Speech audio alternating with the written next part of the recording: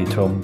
Hello, Ben. How you doing? You all right? I'm very good, mate. How are you? I'm very good. I'm very excited to be back on the podcasting circuit with our new series, which we've cleverly called The Thinking Drinkers Podcast. Yeah, amazing bit of brainstorming that was. And it's great to be doing a pod again, because what the world needs is another podcast. But why is ours different? Why is ours going to be much better than all the other drinks podcasts out there?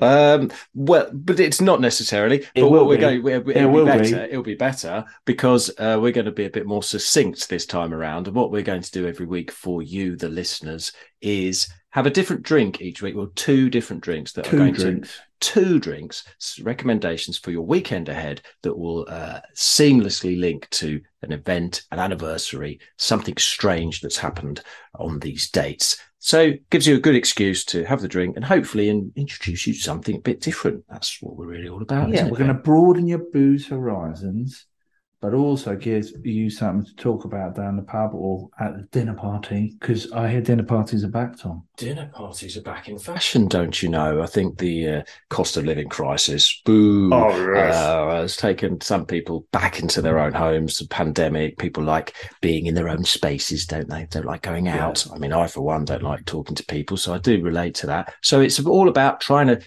introduce new drinks to people when they come over for dinner. And we've got two humdingers for you. Yes, first, absolutely. So the way this is going to work, we're going to try and release it every Thursday, and then the following 7 days, pick 2 days from those 7, give you a reason to drink and a lovely drink to enjoy.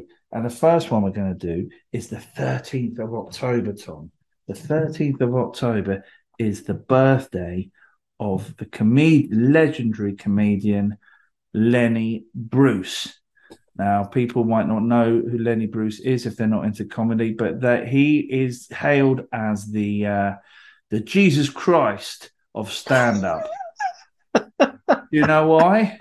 Why? Because he got loads of shit from everyone for saying things that you shouldn't say, and he was prosecuted. He wasn't crucified or anything like that. Oh, okay. He didn't do any magic like Jesus. He didn't turn water into wine. Or bread and fishes or that, but he did. He was a comedian in the 60s who said some rather rude things and got persecuted and arrested. And he rolled out. Having done that, he sort of took all the punishment for other people that followed. So he died so alternative comedy could live. He died for our sins in comedy. They're not really sins. Ours are. I think our jokes are. Yeah. Yes. But he was a New Yorker, Lenny Bruce. He was not his name. He was actually called Lenny Schneider. He was a sort of wry revolutionary who, during the 60s, he came out with this kind of free-form, fast-flowing comedy that railed against Vietnam. He hated racism, censorship. Well, he was not a fan of organised religion. In fact, any kind of bigotry, he wasn't really fond of, and he used to rail against it on stage, which at the time was just not a done thing. He said, "I'm not a comedian, and I'm not sick. The world is sick, and I'm the doctor. I'm a surgeon with a scalpel for false values." So he was a bit of a pioneer. But he had this thick New York Jewish drawl, and he had this kind of a bit like Jack Kerouac. He came out with sort of beatnik slang. He had words such as cool, chick, and dig. And wowzers. Did he say wowzers? He didn't. I think wowzers was more of a 70s thing, mate. It's Inspector Gadget, really. But yeah, pioneer there, wasn't he?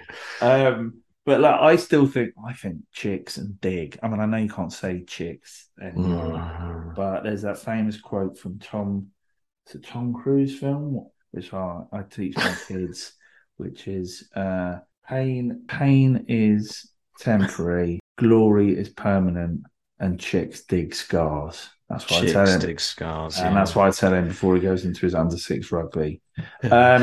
At the time, what he also said was eye-wateringly offensive. So he was arrested several times on obscenity charges.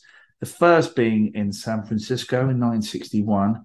he said the word cocksucker, which is very naughty, and alerted to this provocative parlance of his. There used to be these undercover members of the FBI, CIA, who would go to his gigs and scribble all the rude words in their notebooks, and then just arrest him as soon as he's finished. In LA, he was placed in handcuffs after uttering the words schmuck and motherfucker, while the phrase tits and balls saw him slammed into a Chicago police cell as well. The thing that got him a 4-month jail sentence was some jokes about sex with a chicken. You got anything to say about that? It's just foul, isn't it? Yeah, it was foul. It was clucking awful. Clucking awful, yeah. Just a peck on the cheek would be okay, but sex is just... Yes, exactly. But he was incredible. If you listen to his stuff now, firstly, it's quite sad because he was actually, once he was forbidden from performing, he just became too toxic. And it all became a bit too much for him. And he while his case was out on appeal, he overdosed on morphine. And he's only 40. Really? Bit of a downer, isn't it? I didn't know that. Yeah, I didn't know that. 40.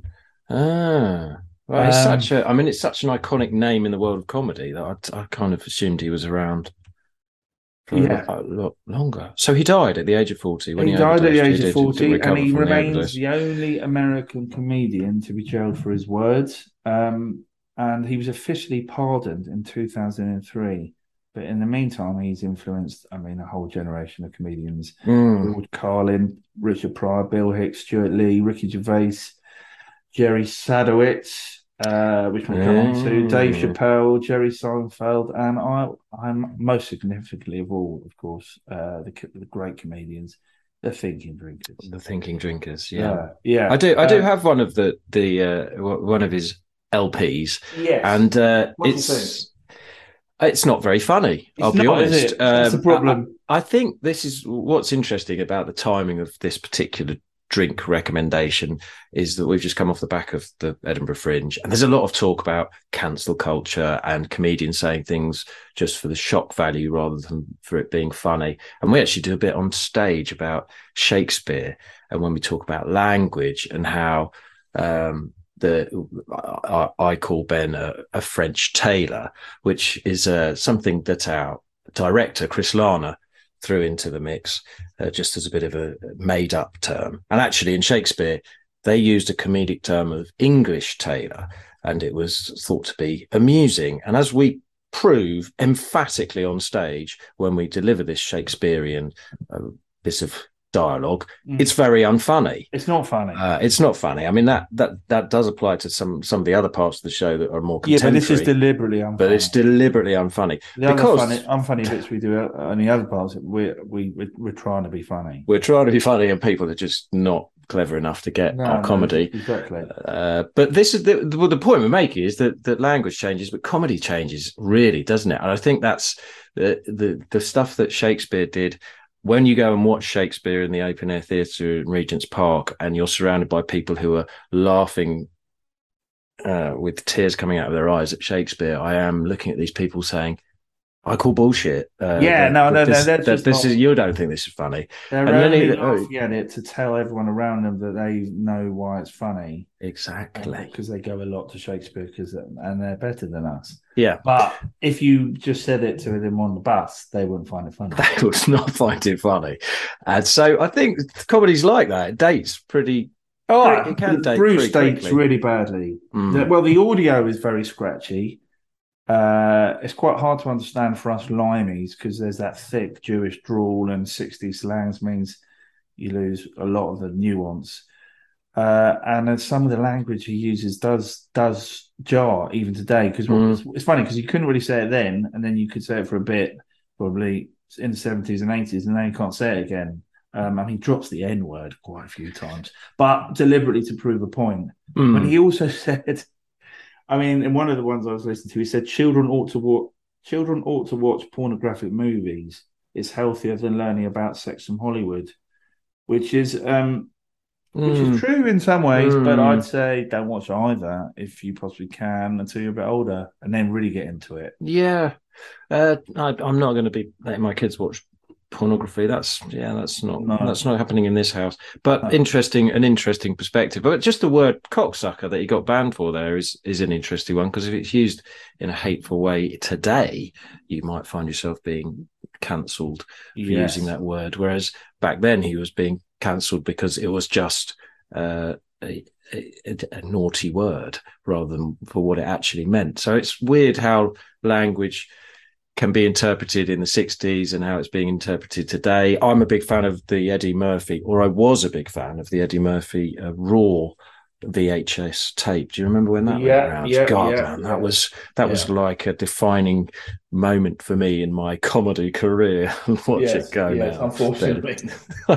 But I went back and watched it when it reappeared on Netflix or wherever it is on the streaming service, and it's pretty vitriolic and unpleasant and homophobic. And in fact, he's gone back and more recently looked at it and said, he regrets some of the things that he said in that video. It just goes to show what was funny then is certainly not funny now. No, but I think the principles, like Lenny Bruce, he introduced this scathing social commentary into the art of stand-up, and that was just never been done before. It was sort of, I imagine back then it was probably mother-in-law jokes, that kind of thing. But by doing that, he'd ensured that all those who followed, such all the comedians we've been talking about, they still have that right to offend. And there's that unwavering belief that simply being offended by something doesn't mean you're right. And Bruce said, one of the last things he's said before he died, he said, if you can't say fuck, you can't say fuck the government. So it is a kind of it's like if you censor comedy, then you're going down a very dangerous path. And it's quite interesting to see, because when we were in Edinburgh, Jerry Sadowitz got cancelled. Literally, his show was cancelled because he said some very offensive things. But he's all said very offensive things. And people go to his show to hear offensive things. Whether it's funny or not, it doesn't really matter. Because if you don't find it funny, don't go and see it. But but if you don't find us funny, do come and see us. Yeah. We've got 5 free drinks in our show, so that's what sets us apart. But it's an interesting one with the likes of Bill Burr on at the moment on Netflix, causing a lot of trouble with his comedy. I enjoyed his comedy hour. I can see how some people might interpret some of it as offensive, but one of the best things he said in his comedy special, if you can sit through it, was all about the people who leave the pans after cooking a roast chicken to soak versus the people who wash them up. And that was a lot, beautiful observational comedy that I'm sure applies to a lot of people listening to this now. Are you the soaker, or are you the person that just does the fucking job? Just gets the scrubber out and just does it. Because I don't know about you, but I don't have like cleaning fairies that come in through the middle of the night and do my pans. It just doesn't happen. And no matter how long I leave it to soak, it's still there. Soaking doesn't clean. No. If it did. Oh, well, the children, when the children have baths, sometimes I just put them in there and then take them. But you still have to actually scrub. No, sometimes I don't bother, to be honest. No. Okay, but children are different. They don't count as much as roasting tins. So anyway, this is going to be an awkward segue from that into the drink. And given what Lenny Bruce, what should we be drinking in honor of Lenny Bruce? Well, we're going for a cock-sucking cowboy in honor of his of the word that he first got arrested for in San Francisco in 1961. Now, this is a shot. And I'll be honest, it's not massively discerning. To kick things off with, it's a layered shot as well. Layered drinks are very 80s. They are very 80s. But in these times of austerity and rather depressing news, it's a nice little thing to do. It's just a bit of fun. It's just a bit of fun, and it's really simple. It's 15 ml of butterscotch schnapps. We recommend the Bowles butterscotch liqueur. That seems to be the nice one. There's a couple of how do you say it? Tichen? Yeah, I would go with Bowles though. Bowles, I think Bowles is a good one. They're from the Dutch old show. But Bols have got an extraordinary history of making these liqueurs, haven't they? They go back to the 1500s. They were the first sort of commercial distillery in the world, Bols, and they've been made, and they claim to have hundreds of these sort of liqueur recipes even before the 1800s. They were making these liqueurs. And their butterscotch one is quite interesting in that it's quite sort of nutty and spicy as well. So go for the Bols, I'd say. Yeah. Do you remember? When you were little, did you ever have butterscotch, sort of blancmange, or is it like Angel Delight? Angel Delight, yeah. And that's what I mean. That's what the Werther's original are, aren't they? Really? I think that's a butterscotch flavour. Yeah. Well, why do old people like them? Anyway, brings back awful memories. Anyway, butterscotch snap. So that's 50 ml, and then you've got 30 ml of Bailey's Irish Cream, which is the world's original cream liqueur. It's the brainchild of two guys called David Gluckman, who we know. We've been to a couple of his talks. He's launched loads of stuff, and a guy called Matt McPherson. And they nicked a technique from the ice cream industry to enable them to mix spirits and fresh cream without it going sour. And did you know they only use milk from Irish cows? Amazing. Yeah, it's the biggest selling cream liqueur in the world. How many Irish cows do you think are used to make all the Bailey's Irish Cream? A lot. I don't know the answer to this. Give me thousands. 10,000. 40,000. That's good. Okay. No, that is a lot. And they're from the Holstein Friesian cow. Yeah. Got anything to say about Friesian cows, Ben? Yeah. There's we could do a joke about it being cold, and have to wear jerseys. But let's move on. But one of the best. Let's move on. Let's move on. Nice, yeah. But the other thing, I was looking into these Holstein Friesian beer. Which end were you looking into? Careful. Look at cow in the mouth. And there's a bull called Toy Story, right? Who sired an estimated 500,000 offspring in more than 50 countries around the world. He was an absolute machine, and he produced a world record-breaking 2 million units of semen at 11 years of age. Well, that's good, but I've got a better bull. Have you? Yeah, I'll raise you Sultan, the Indian bull, whose owner Naresh was interviewed recently and gives him whiskey to drink. Right. They feed him a bottle of whiskey every day when he goes for a walk. And Sultan has won awards for being both the heaviest and most expensive bull in the world. So he's a record breaker, and he's priced at £2.5 million. This bull, what? Because of his semen. Wow. Yeah. Which is sold in almost every state in India and costs around £4 a shot. So since we're talking about Bailey's cream shot, this is a shot of bull cream, I suppose you could say. I imagine. You'd be doing well to get a cocksucking cowboy for £4. Yeah, well, that's true.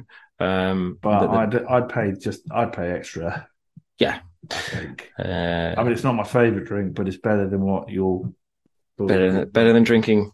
Yes. Bulges. Yeah, you're probably right. You're probably right, Ben. But who knows? Because I haven't tried it, and it's obviously rich in protein, and it sells for £4 a go. So there you go. It's 2 bull stories in one pod. Well, I've got one more bull fact. Selected bulls in these Holstein Friesian breed produce around 1,962 gallons of baby gravy.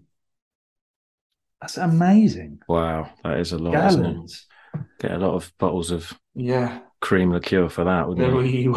It would. It wouldn't sell well. But I'm going to be honest. If you're listening to this and thinking it sounds a bit grim, not least because we've been talking about bulges all this time, but the cream liqueurs and all the rest of it and the layered drinks. I find that liqueurs get a bit of a bad rap, and people are a bit in more recent times have turned their back on them. But Bailey's is an example of a liqueur, I suppose, that continues to do very well and is in pretty much every household. But liqueurs are quite a broad set of drinks, aren't they? And I think they're one of the most fascinating because of their history and the fact that the Egyptians were using these botanicals in their drinks, and so were the Greeks and the Italian monks, and then the monks all over Europe. It's got brilliant history, and I think over the coming pods, so to speak, we will we'll have other liqueurs in there and prove, I think, that there's some great history and some great flavours. Absolutely, I think part of the reason is that there's been a slow death of the digestif, Tom. It's on everyone's mind. But the fact that back in the day, people would come around for dinner parties and things, or go for a meal, and you'd have a digestif, but people, I think, people are drinking less and drinking better, which is better. But it does mean that occasion has sort of got lost. And there's so many interesting drinks you can have after a meal where these drinks come into their own.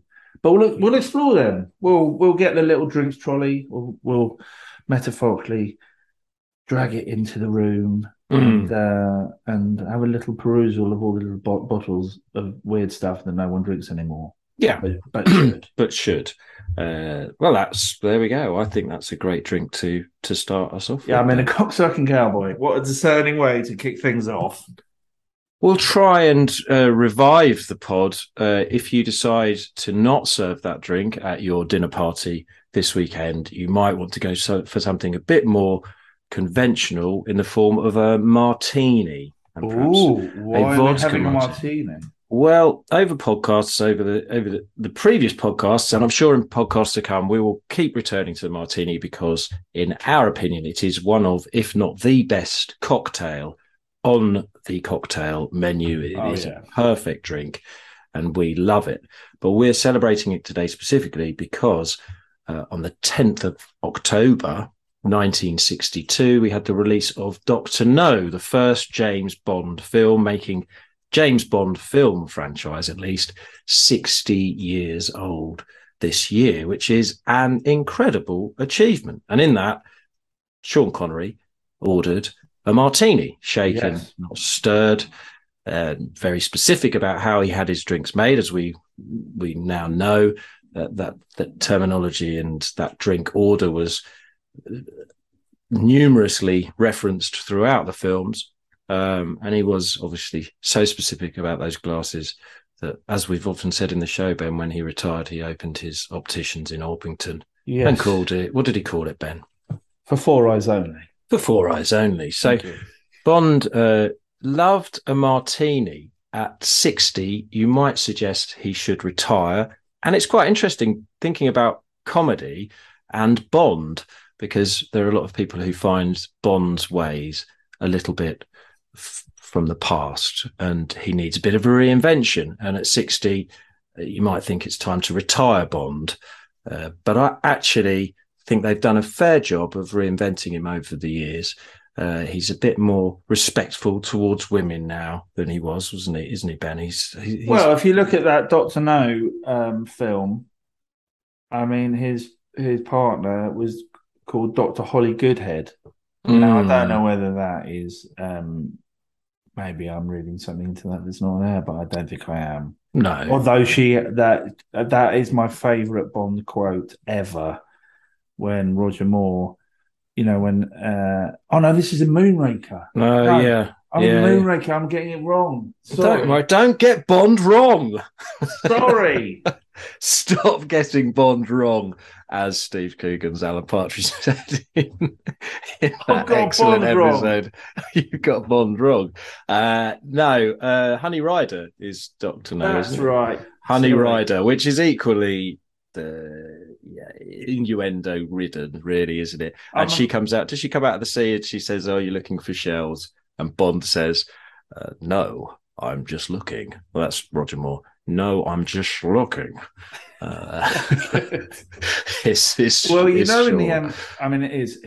I remember as a young boy watching that and thinking, "Wowzers, that is amazing." But in in the Ursula Andress, she comes out and she's in that amazing white bikini, two-piece, and apparently that sultry scene caused sales of two-piece swimwear to go to soar. I mean, they went through the roof. But if they'd remained loyal to the book, Ian Fleming's book, she would have come out of the sea only wearing the knife belt. Really? Imagine that. Imagine. Well, I am imagining that. Well, yeah, I'll stop imagining it now. Stop imagining it because it's disrespectful to to the ladies, to women. Not Bond girls, which is one of the ancient terms which has been addressed. So a lot has been addressed, but one thing that was addressed pretty much from day one with the films was his drinking behaviour. Yes. And he has never, on the silver screen, drunk in a way that he did in the books, which I find a little bit disappointing in a way, but also it's fair to say that if he did drink in the films the way he drank in the books, nothing would get done, and it would be even less plausible that he was successful as a spy. It would be a lot funnier because every time he'd get into his car, he'd probably, well, there'd be a copper there just saying, "Don't think so, mate. If you got the keys in the ignition, you're nicked." I mean, he was battered throughout the books. It is an extraordinary amount of alcohol. The first drink he has in Dr. No is a vodka martini. That for enthusiasts who will know, the first martini serve he actually had was the Vesper martini, because the author Ian Fleming was a big fan of gin. So he reportedly sat in the Duke's bar and Duke's Hotel bar and had a Vesper martini, which he directed the bartender to make with vodka, gin, and Lillet Blanc, or Quinay Lillet at the time, which no longer exists. The Duke's Hotel, I don't really know why, but they don't claim a lot of credit for that. They don't say it's definitely true or not, but that was the first martini he had. But the first drink Bond had was actually an Americano, and we're big fans of the Americano. Yes, Ben. I think that is a fantastic drink, which is just a measure of Campari vermouth and topped up with soda water.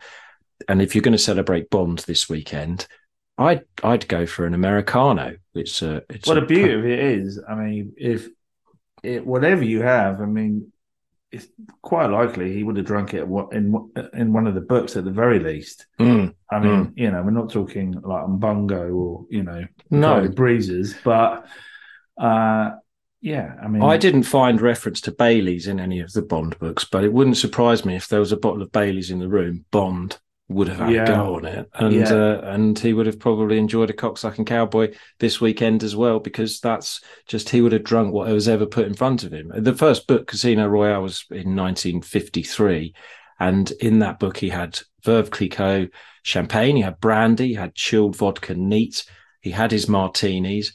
In the second book, he was drinking Polish vodka martinis instead of Russian vodka martinis, gin martinis, old fashions. I mean, they should do a version of it where he does drink all this, and then he tries to seduce a lady, and gets into bed and just can barely keep his eyes open. Moonraker, which was one of your favourite, he drinks wine, vodka, Dom Perignon, cognac, whiskey, brandy and soda, scotch, Diamonds Are Forever. You got Irish coffees, old fashions, Stingers. Now, Stinger is an interesting cocktail. A Stinger is 1 part lime juice, 2 parts white creme de menthe, and 6 parts brandy. Yeah. I mean, that is not, you've got to be an expert bartender to make that taste nice. That is a tough drink to be going. I'll tell you what, it's a very good one for the end of the evening because it does give you minty breath, which means you don't have to brush your teeth. And obviously in the 60s, that's what all the ladies wanted, really, was just to have some minty breath, James. And talking of teeth, which brings me seamlessly on to the quote that I wanted to tell you earlier, which I thought was Dr. No, but wasn't. Moonraker, when they're fighting Moonraker, the guy with all the gammy teeth. What's his name? Jaws. Jaws, that's his name. He's got a mouthful of teeth in his jaws. And Dr. Holly Goodhead goes, Bond, do you know him? And he says, not socially. His name's Jaws. He kills people. That's such a good quote. Oh, good old James. Yeah. From Russia with Love, another great film, but doesn't reflect what's drunk in the book again. And actually starts that book off with a coffee, which is good. Well, lately they must need it. And then he heads off to Istanbul, and then he's got a 30-minute layover in Rome where he sees off 2 Americanos again. So there you go. And in Athens, he has ouzo, and then 2 dry martinis and half a bottle of claret with his meal, and then he has raki, and then he has a doner kebab, which he pairs with the local wine, followed by vodka and tonic, Slivovich, Chianti, and a double vodka martini. I mean, that is not discerning or responsible, or the sort of behaviour a secret agent needs to be embroiled in if he's trying to keep himself secret. I can't imagine he was particularly secret after all that. So Bond, 60 years old on camera this week, so celebrate him with a drink. But I would suggest we go back to the vodka martini as the drink that you use. And it is a classic interpretation of the martini. We prefer a gin martini at Thinking Drinkers Tales, but there's nothing wrong with a vodka martini as well. And these days, vodka is going through a bit of a renaissance after gin has massively swept it aside in the UK. Well, it has swept it aside in terms of news, but I still think more vodka is sold in this country, isn't it? It is, but we're up to about 80 million bottles of gin now. So I think it's starting to clutch at the coattails of gin a bit. But what a lot of vodkas brands are doing, I've got some Belvedere here, which is from their single estate rye range, and they've started to look at terroir in vodka. So they're trying to find ways to bring you different flavors within vodka. And it was quite an interesting experiment at Belvedere. They had 2 different estate vodkas distilled from using rye from different fields. One was near a lake and the other one was in drier conditions. And their argument was the final distillate tasted different. And I think it did, although it did. It did. But I was drinking it in a very specific environment in which I was being told it did taste different. Yeah. And if you're being told that enough, then maybe it does. Try it at home though, if you want to. No, I've tasted those 2 together, and I think they do. I generally think they do. They don't seem to reflect the terroir around it. It's not like the forest one tasted of pine and the lake one tasted of, I don't know, pondweed or anything, or ducks. What else do you fish? What else do you have? Algae, I guess. Water skiers. Pond hoppers, frogs, frog spawn. Yeah. Anglers. Shopping trolleys. Yeah. Rat's piss. Yeah. It's, the normal stuff you find in a pond. Yeah. If you're going to use this, though, if you're going to use this vodka to make your martini this weekend, we'd say a big healthy slug of the vodka and maybe about 15 mils of vermouth. I like to add a bit more vermouth to a vodka martini just because you're really going to get a lot of the vermouth because vodka's quite a neutral flavour. Yeah. And I'd stir it. I wouldn't shake it. Bond was a shaker, not a stirrer. He was shaking it because he was in a hurry. Obviously, had a lot of drinks to drink, but also, wanted to get off with all those foreign ladies. Yeah, he had to muck about. In his novels, he only had 2 hangovers. I thought it was 14 hangovers, wasn't it? No, it's 14 novels. 14. Oh, I thought he had a hangover in each one. Maybe it was. I've misinterpreted that. It was only 2. I know that one in Thunderball he had a really bad hangover, and it opens with a note of regret that over one too many, he had 11 whiskies the night before, and that'll do it. Drink less, drink better, folks. Yeah, bam. He also drank Miller High Life, and. The beer of gods. If that isn't evidence of his discerning tastes, what is, Ben? What is? So some of his attitudes need to change for sure. Yeah. Bond will no doubt get another reinvention. He remains one of the most extraordinary characters in film history, Ben. Absolutely. Well, they've just they're releasing all the films on Amazon Prime to celebrate the 60th anniversary. And they had a big launch with a concert of Royal Philharmonic Orchestra. Where they, I think Shirley Bassey, Lulu was there as well. Did she sing anything? She must have done if she was there. Yeah, I can't remember which one she did. But the producer of the franchise admitted that they haven't even begun looking for the next Bond. So I'm going to get I'm getting down Jim, mate. Get down Jim. Yeah, you could definitely be the 60-year-old Bond. Yeah. I reckon that'd be Q, the geezer. Is it Q, the one? I know. Who's the one with the gadgets? Yeah, Q. Yeah. I reckon they're going to go for the origin story next. Go to a young Bond. So that would be my prediction. Any prediction of the actor? Hardy? Well, Hardy wouldn't really be that young. He's 45, isn't he? So he's sort of he's peak Bond. So no, I don't know enough young actors. Harry Styles? Harry Styles would be. I don't know any other young people.